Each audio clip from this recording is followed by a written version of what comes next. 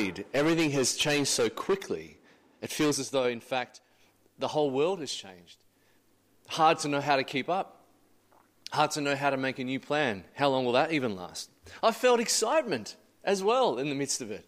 I felt, well, maybe God is doing something. Maybe there's a move of His Spirit that in our earth, He wants to do something profound, something that He couldn't do without a coronavirus. I felt fear. I felt uncertainty. Are we doing the right thing? Fear of not getting this online thing right. Fear of not serving you as a church community right. Fear of failure. Fear of missing the opportunity God's got. And underneath all of that, 1,000 different thoughts running through my mind pretty much constantly. And I just need to get some of them out for you this morning. They won't be long and complicated points, and this will probably be one of my shortest ever sermons. And I'm going to choose to believe there are no signs of relief online right now because of that fact. But I do have a few reflections that I want to share with you. 4 mainly. That I've got no idea how to pastor in a pandemic, but that's okay because I'm not alone and there's lots of help. 2, I reflect that people are aching for belonging that will not let them down. The coronavirus has made isolated people feel more isolated. It's made even moderately okay people feel threatened. And many people I speak to know something is up, that their world as they know it is being shaken. And the Bible says in Hebrews 12, I belong to and carry a kingdom that cannot be shaken. And that's something people want to deeply belong to God and to ourselves. Business as usual will not cut it during the coronavirus. That's been my 3rd reflection. As I've been thinking through how church is done, I, as a pastor, love events and programs. They often make me feel productive and busy. But when those disappear, when church's normals disappear, not because you've changed the strategy, but because they've been taken from you, stripped away, then what is the heart of the church that you are part of? I mean, reinventing Sundays takes work. It's worth it, but it could overwhelm everything. We could spend each week just getting Sunday better and better and better, and I could spend more time on live streaming than on deepening relationship, connecting us as Wellspring together so that we make the most of this opportunity. It's confronting that realization. Just change that product delivery mindset from a Sunday gathering right here to a Sunday gathering out there. But on the other hand, I believe God is a sovereign God. So who's been doing the stripping away? He's been doing the stripping away. So what's He got in store? That's exciting. My last of 1,000 reflections going through my head has been this. We've got to pray more. And I don't mean that in I don't think God loves me as much because I don't pray as much. It's not about feeling guilt. It's just the depths or the shallows of our prayer lives are exposed when prayer is all we have. Crying out to God for His kingdom to come, His will to be done, on earth as it is in heaven. Contending for the promises of Scripture. Interceding for our city, interceding for our nation. I mean, I'm left humbled by the absence of that in so much of my prayer life, in our prayer life. To be honest, I want to go through each of those in detail and tell you more. I'd like to tell you more in the coming weeks because this is such a crucial time for us to rise up as a church and contend with the new normal. But I have had an enduring reflection. I've been talking over recent days about contagious hope. That is, hope that catches on. When I think of that word hope, as a follower of Jesus, I actually have to re-engineer the directional pull of that word.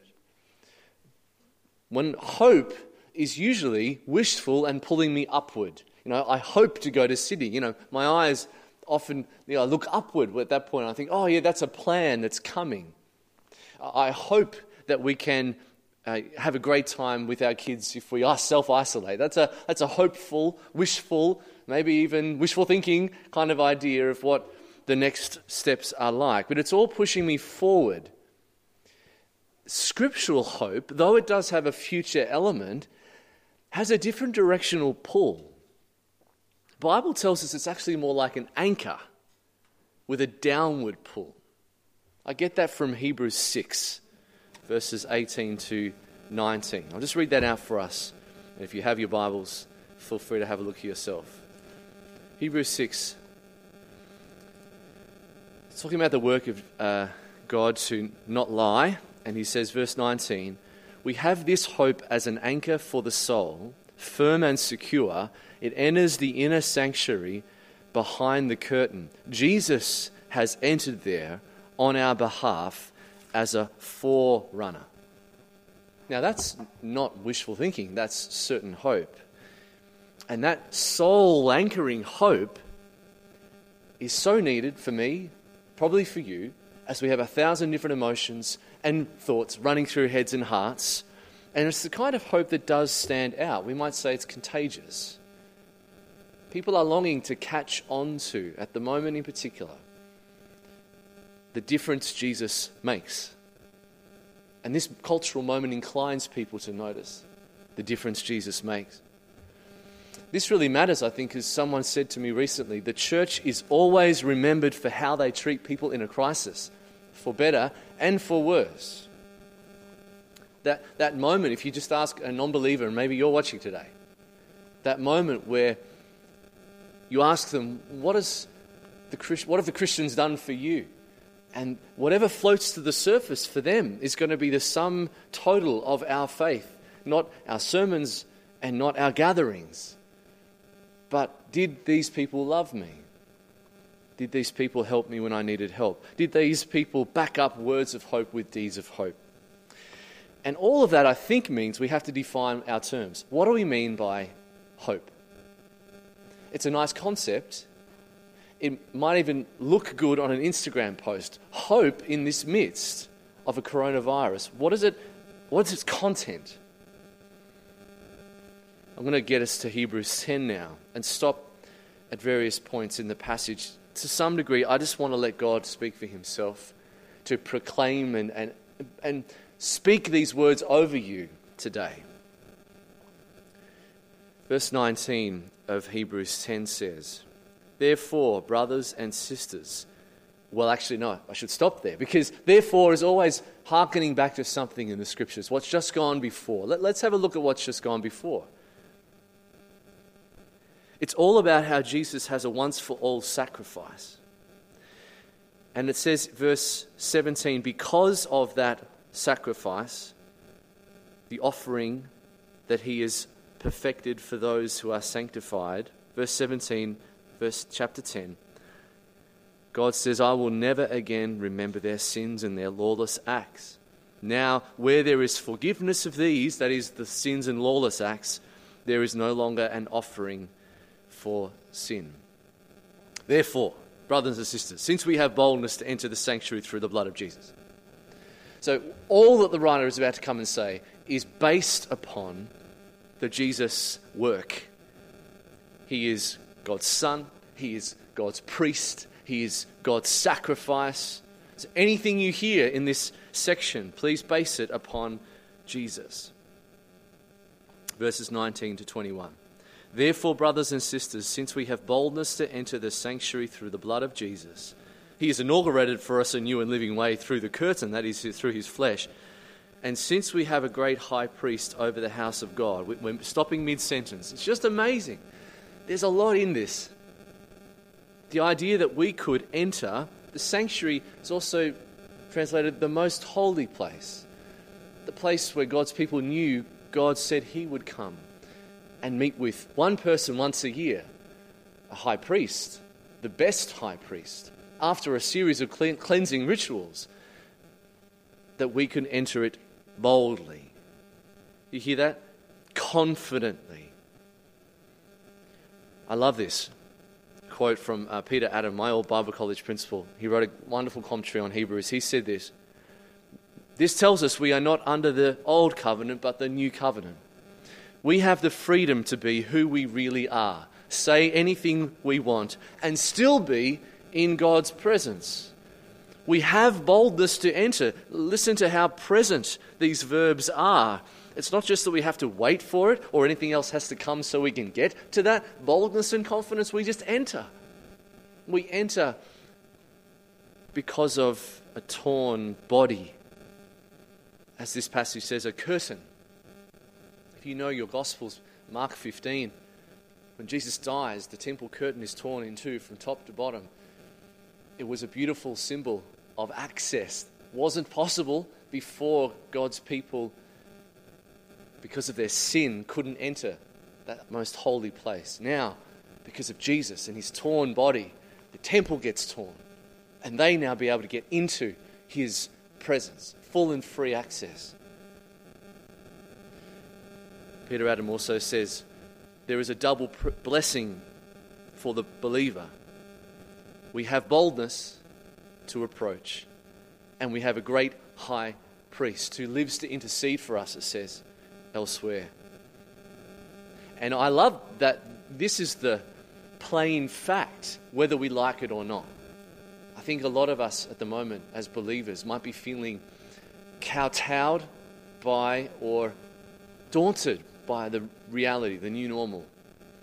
But the status that you have, according to Hebrews 10, is you are bold, and you can be assured going into the presence of God, you will be met, you will be heard through Jesus. We go on, verse 22. Let us draw near with a true heart, in full assurance of faith, with our hearts sprinkled from an evil conscience and our bodies washed in pure water. This is the first of 4 let us statements in this passage.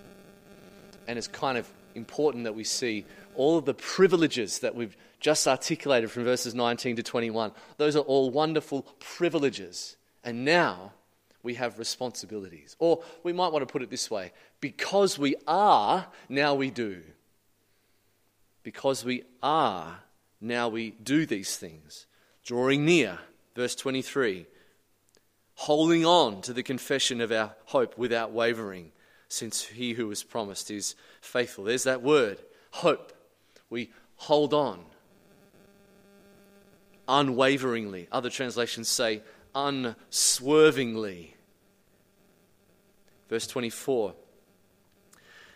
And let us watch out for one another to provoke love and good works, not neglecting to gather together as some are in the habit of doing, but encouraging each other, and all the more as you see the day approaching. Kind of funny that we have this verse, but very apt on a day like today. Let's not give up on the habit of meeting together. Meeting together in this new season is going to look different than the empty chairs that I see in front of me.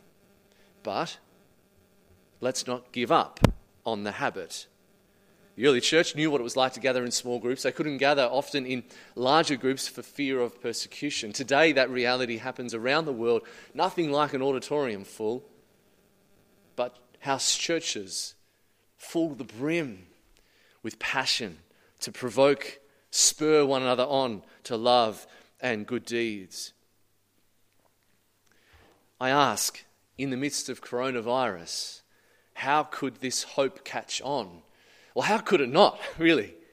Can you imagine verse 18? A fully forgiven church being able to forgive the inconveniences, the slights, the out-and-out rudeness of strangers. I've encountered it. You've probably encountered it. People always on edge. People fearing. And what could it be for us to be a fully forgiven, fully forgiving people of God? We'll stand out. That'll catch on. Can you imagine verses 19 to 21? A bold church praying bold prayers, living out their full access to the presence of God, because that's where Jesus went ahead of us. Full access to the presence of God. Can you imagine verse 22? An at-peace church with full assurance and no fear, freed up to serve rather than to be served, freed up to sacrifice rather than to insist on our rights. Verse 23, can you imagine a church's unwavering commitment to hope based on God's unwavering commitment to his people and his promises. Can you imagine verses 24 to 25? A large church like ours split into micro churches like the one that you are in right now, deciding not to give up on meeting, but pressing into deeper community, pressing into more belonging, pressing into greater good works, pressing into greater intimacy with each other and with God. That kind of hope is contagious. That kind of hope could catch on. There's so much more we could say, and I'll try to say more in the coming weeks. Hope is going to be our consistent theme for some time across the parish in our 4 congregations. But I want to end it this way. This is going to be maybe awkward for you at home, and you might not feel like it's like the same being with your brothers and sisters in this large room here. But we have a God who is active and alive, and through his word, he's been doing stuff. And you've heard me say this so many times. If the word of God has been active and alive, the Holy Spirit has been piercing you to the core, we don't stop attending to that just because we're dispersed. And so I want to invite you, wherever you are, wherever you're watching this, that you follow my lead, that you have a chance to stand if you're sitting, and that you hold out these hands to receive from God at this point in time. This is a unique moment, and we need the Spirit to be powerfully at work. It might be awkward, it might feel awkward to start with, but know that you have brothers and sisters around you doing exactly the same thing. We are seeking God's tangible presence and leading.